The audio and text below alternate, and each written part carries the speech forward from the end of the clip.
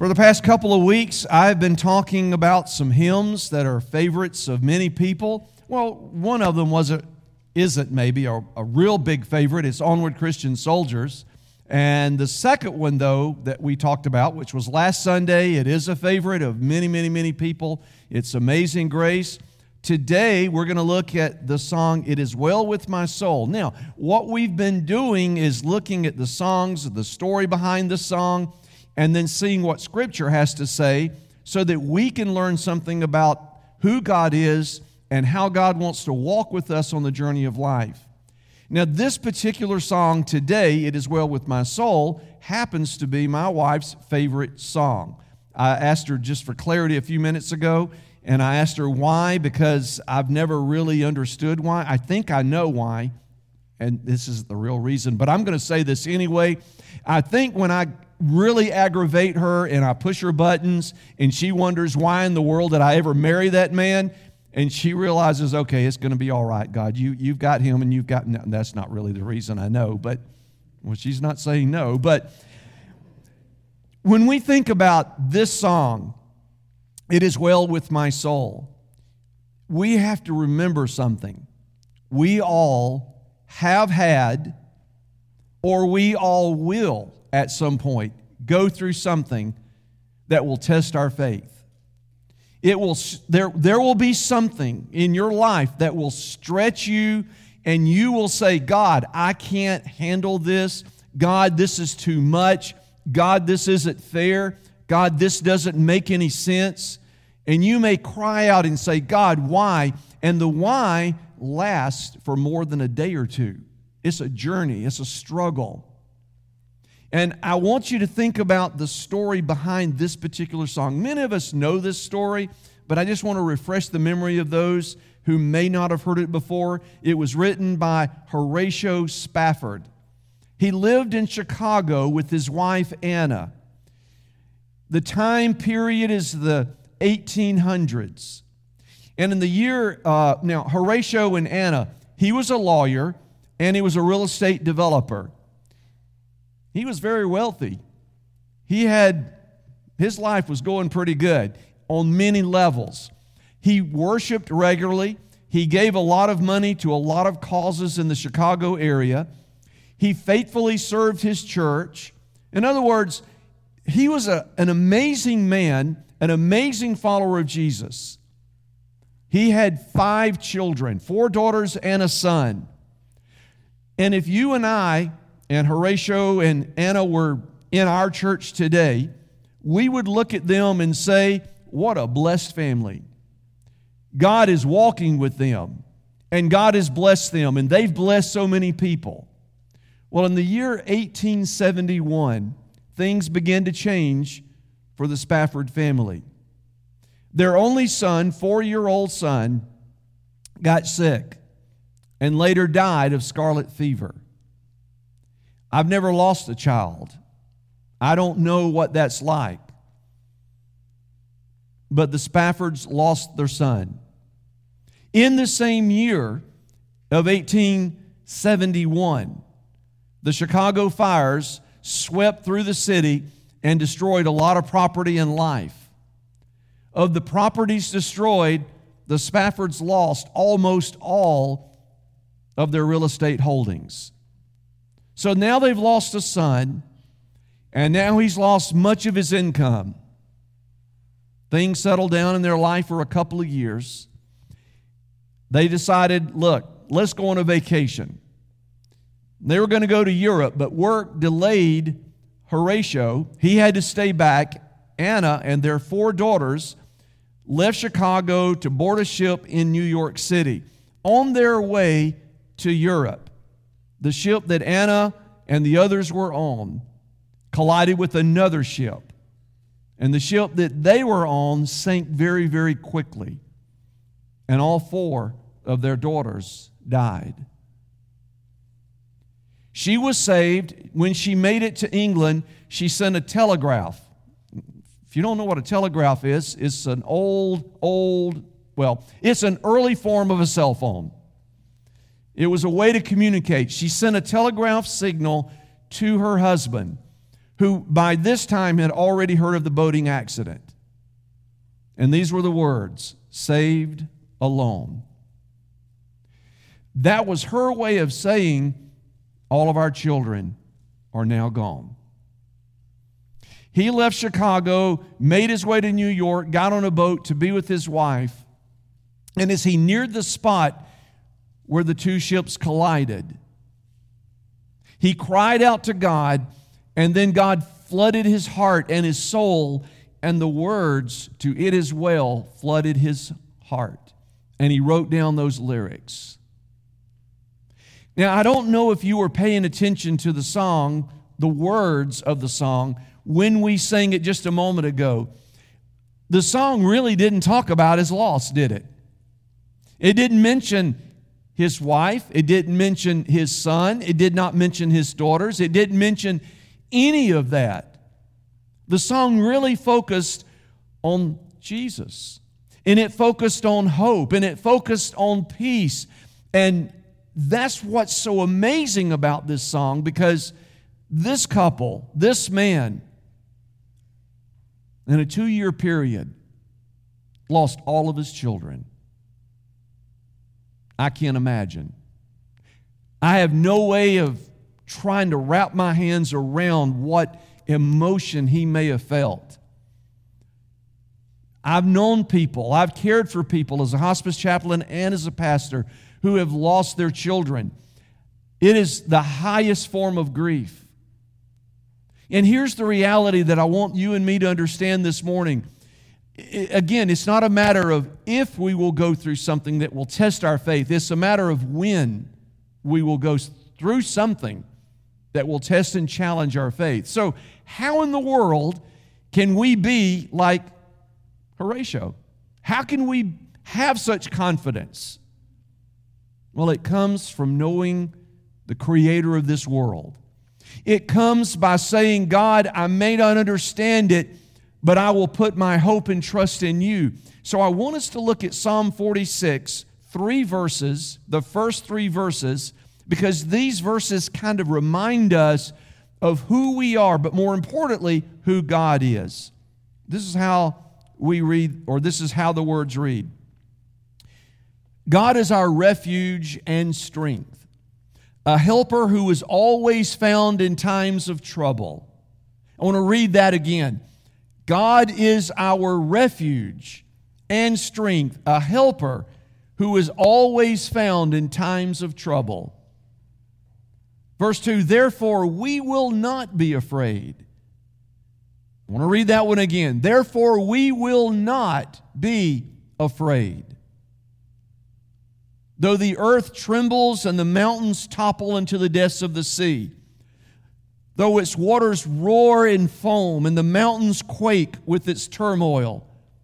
I'm going to read the first part of verse 2. We will not be afraid. The psalmist in his wisdom understood something very profound, that God is our refuge and our strength, and no matter what is going on in our life, no matter how terrible, how traumatic, how devastating, God is our refuge and our strength. He will help us. He will. It's a promise. Now, that doesn't change the tragedy, does it? I mean, when you're going through something that's difficult, when you're going through something that stretches you, when you're going through something and you cry out, God, why is this happening to me? I don't understand. It's not fair. It doesn't make any sense. It is easy for us to focus on what's wrong, what's not right. It's easy to place blame. It's easy to deflect. It's easy to doubt. It's easy to question. It's hard to have faith. It's challenging to put your trust in a God who allowed that tragedy to happen. And that's where a lot of us are. And yet we know Scripture, or we've read the Scripture and we say, yeah, God, you're my refuge, or yeah, you're my strength. But where were you at that moment? Why did you let this happen? I think one of the classic stories is the story of Job. Like the Spaffords, Job lost all of his children. All of his children. Job lost all the means of his income. And then Job suffered a horrible disease. His closest friends initially comforted and gave him strength and sat with him, and then they reached the point where they said, "You're bad. You're just an evil man. God doesn't really care about you anymore, Job. Why don't you just curse God and die?" Job refused to curse God. But Job wondered and cried out, "God, why is all of this happening?" His wife nagged him. His wife even said, "Why don't you just curse God and die?" It's as if Job was just all alone in this world, left to wonder why, with no answers. He cried out to God. He begged God. He questioned God.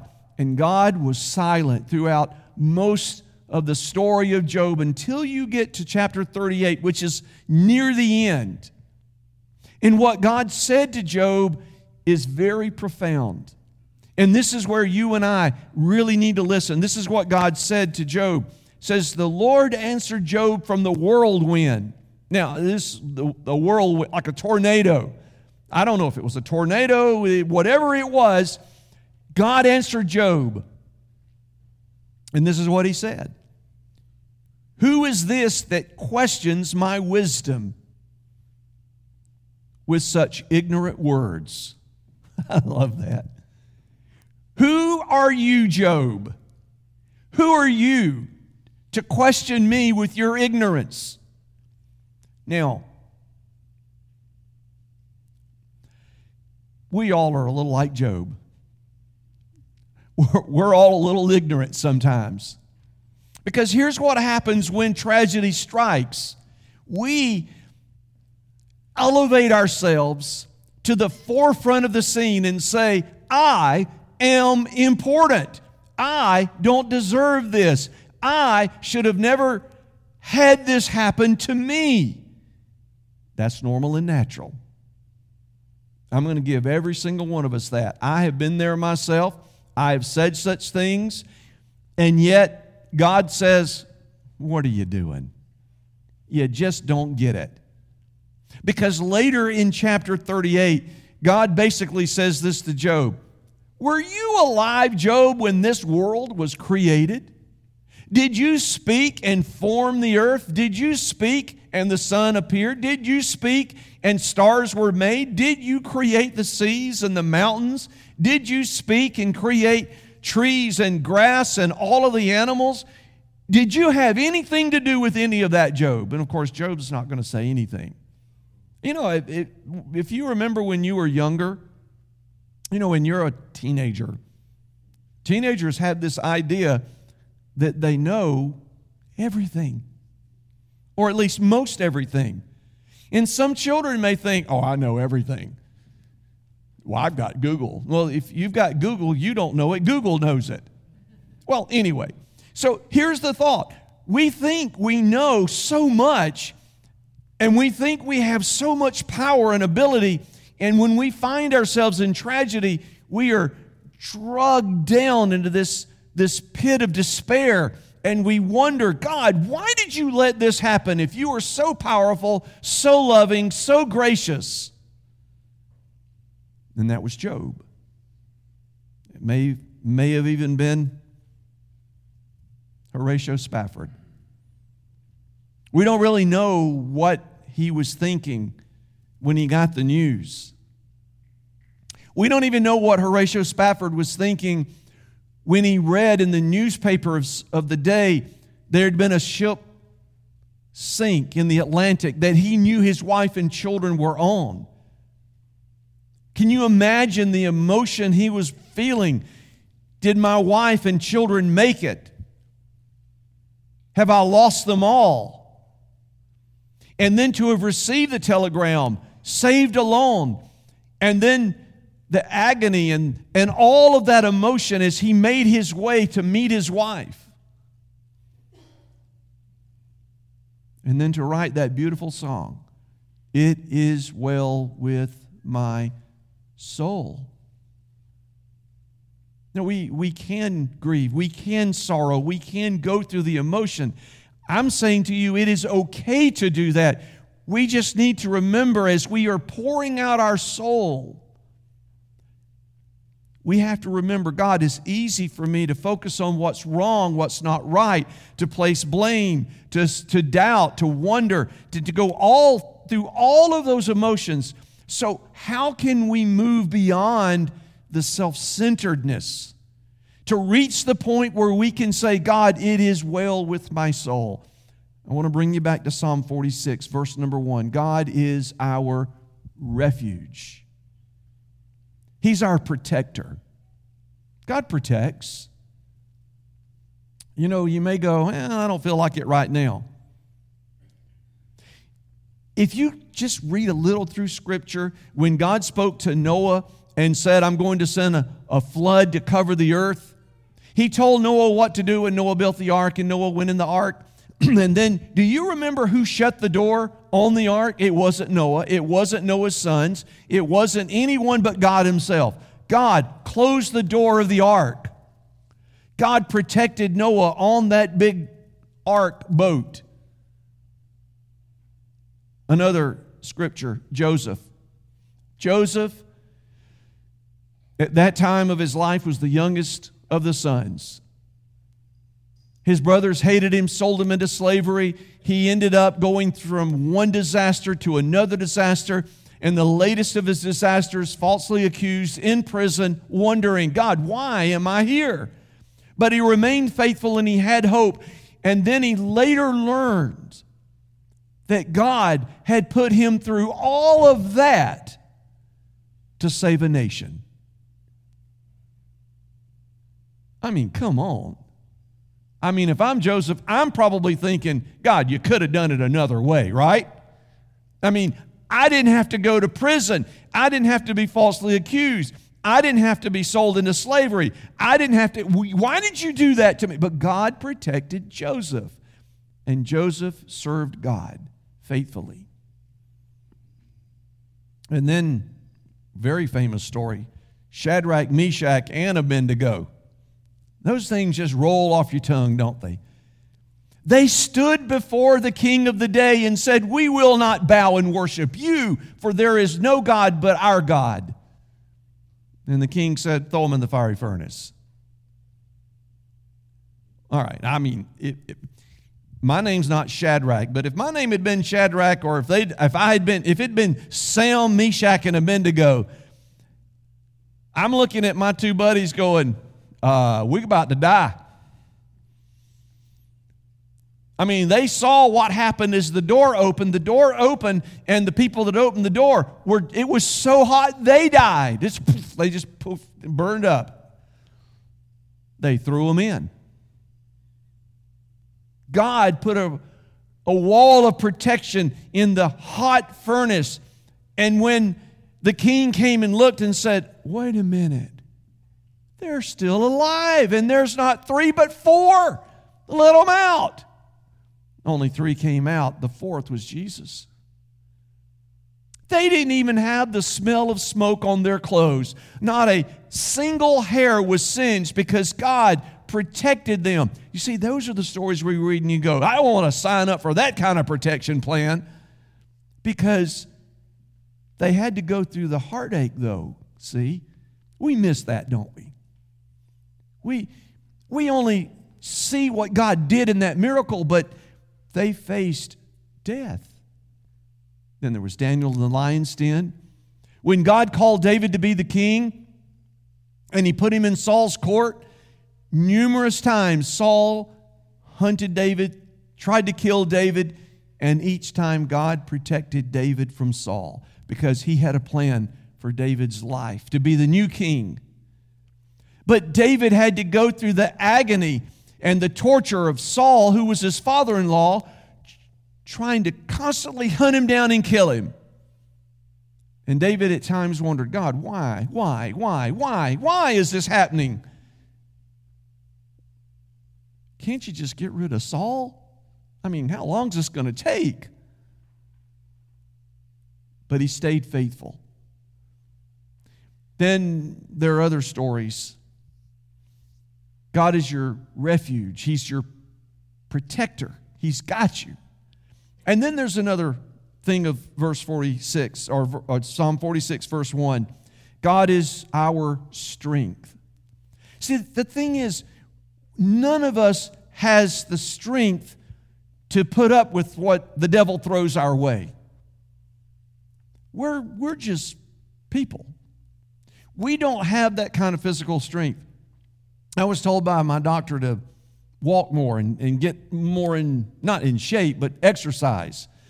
And so I've been trying to walk, or at least according to this watch, get 10,000 steps a day. Being a hospice chaplain, this is basically what I do. Sit in the car, I ride from one place to the other. I walk in a short distance to the house or the assisted living. I sit down, and then I'll do that all day long. In a typical day, I usually get about 3,000 steps a day. That's not much. And when I heard 10,000 steps, I thought, I can do that. Oh, gosh, listen, that's a lot of steps. So I started walking our neighborhood. My legs hurt. And then I decided I'm going to start using some weights. I needed to not buff up, but I needed to, tighten things up a little bit. I've got some dumbbells, appropriately named for someone like me. They're 20 pounds.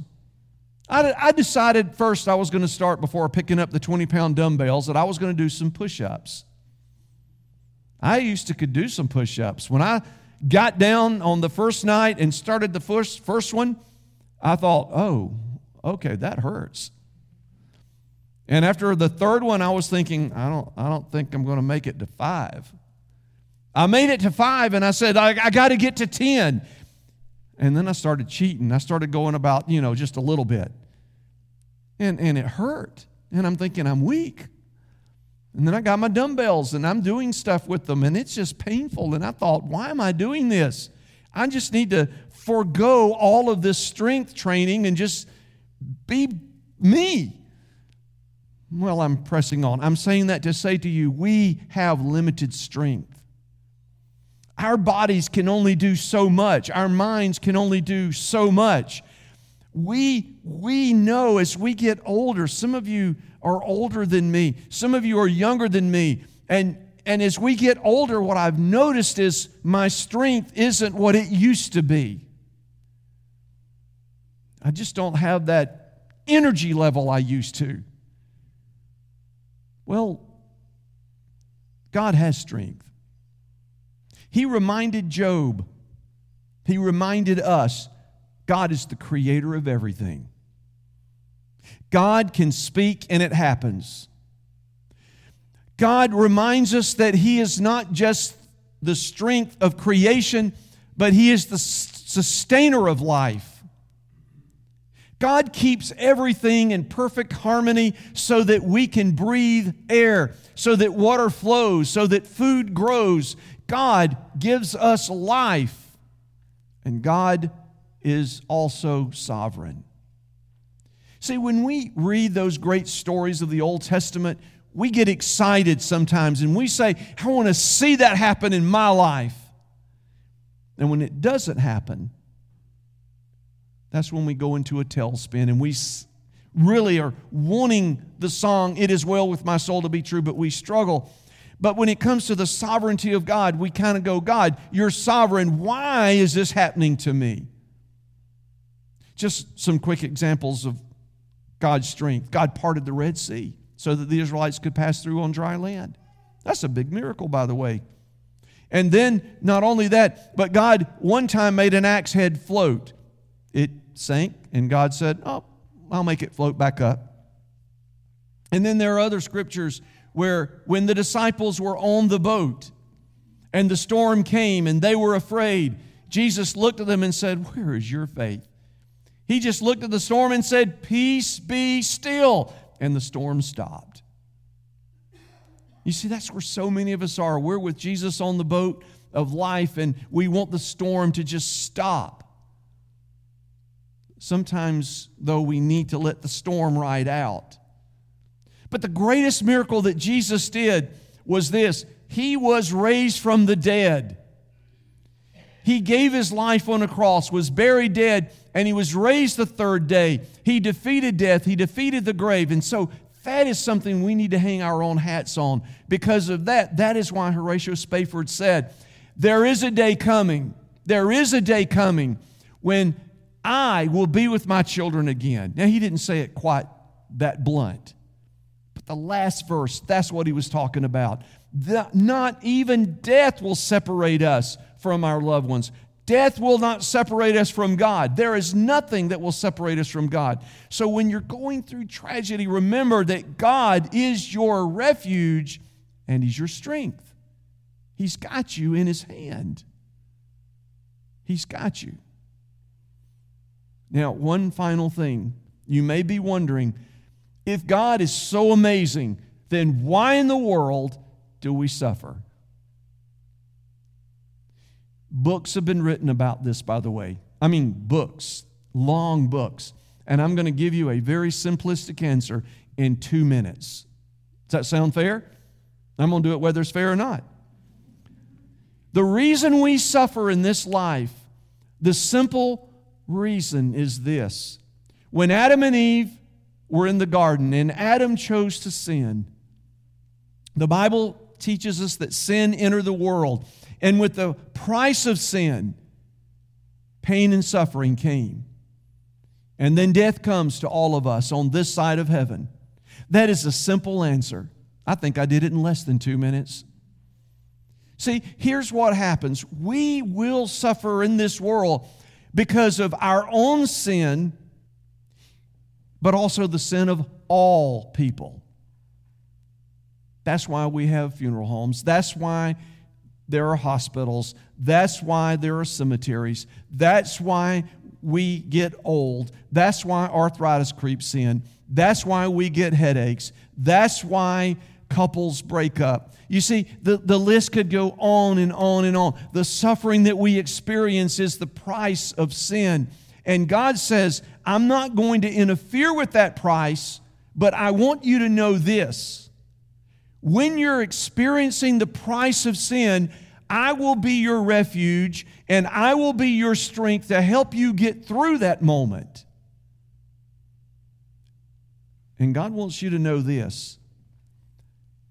When we are going through a tragedy, when we're going through a difficult time, that trying of your faith, if you let it in, it will actually help you grow in your faith. You see, James wrote in the first chapter, verses 2, 3, and 4, basically said this: troubles, difficulties, or opportunities for great joy. They're opportunities, meaning you can choose for the opportunity to bring joy and peace into your life, or you can choose to let troubles destroy you, ruin you. Or you can just turn it around and say, God, I refuse to let that happen. I want joy. I choose joy. I choose peace. I want that. I want you to help me grow through this tragedy so that I can experience what you want to give me. He continues in James 1. It is the testing of our faith that helps us to grow. Growing's not always fun. I used to could do more push-ups and set-ups. I never had a six-pack. I've got more of a, well, it doesn't matter what I've got. I never had big muscles. I'm not built that way. But I could do some set-ups and push-ups. But then when I stopped doing that, guess what happened? My muscles got weak. And I remember telling Rhonda 5 days after doing several sit-ups, I hurt. You know, like a husband, a man, when we hurt, we whine. I was like, it hurts. And she's like, where does it hurt? And I went, right here. Right there where I was pulling. It just doesn't feel good. I wasn't whining that bad. But when you use something you haven't used in a while on your body, your muscles, they begin to go, what are you doing? And why are you doing this? I just want you to leave me alone. But then later, the more you do it, the stronger the muscle gets. And see, the same is true with our faith. If we don't exercise our faith, if we don't say, God, I just want to easy float down the river of life with no trouble, no rapids, no bumps, no bruises. Just let me float down the river until the end of time. Your faith will be weak. But when you got to go through the rapids, when you've got to hit the rocks, when you get thrown out of the boat and you got to climb back in the boat, you're thinking, I'm not going to make it. And God's saying to you, you're going to make it. Exercise your faith. Or maybe to put it in more other words, exercise your muscle of faith. Use it, develop it, endure. Because James reminds us that we can actually learn to endure troubles and experience God. You see, those are the choices we face. And when we choose to say, God, I can't prevent trouble, I can't prevent tragedy, I can't isolate myself, I'm not on the lazy river at the water park, I'm on the rapids. And there are rocks and maybe waterfalls, but I'm going to go with it. And I'm going to ride it. And I'm going to exercise faith. And I'm going to have courage because, God, you are my refuge and my strength. But I'm going to have to trust you rather than me. Because me, I haven't really got it. But you've got it. And I will trust you and I will believe. Because when Job heard God tell him all who God is and all that God had done, and when Job finally listened to God and understood his life, not from his perspective, but from God's perspective, Job 42:2 says this. This is what Job said. I know, God, you can do anything. You can do anything, and no one can stop you. When we can say that, as Job could say it, when Horatio Spafford reached that spot, and when God flooded his heart and soul with his words of this song, it is well with my soul, he was saying, God, you can do anything. You can do anything, and no one can stop you. And God, I want your presence. I want you to fill me with peace. See, that's what will get us through the difficulties of life. We're not going to get away from it. But it's how we approach it and how we go through it that makes all the difference. Imagine what your life would be when you learn that very simple truth. God, help me to face it with courage and faith, knowing that you are my refuge and my strength. Let's pray together.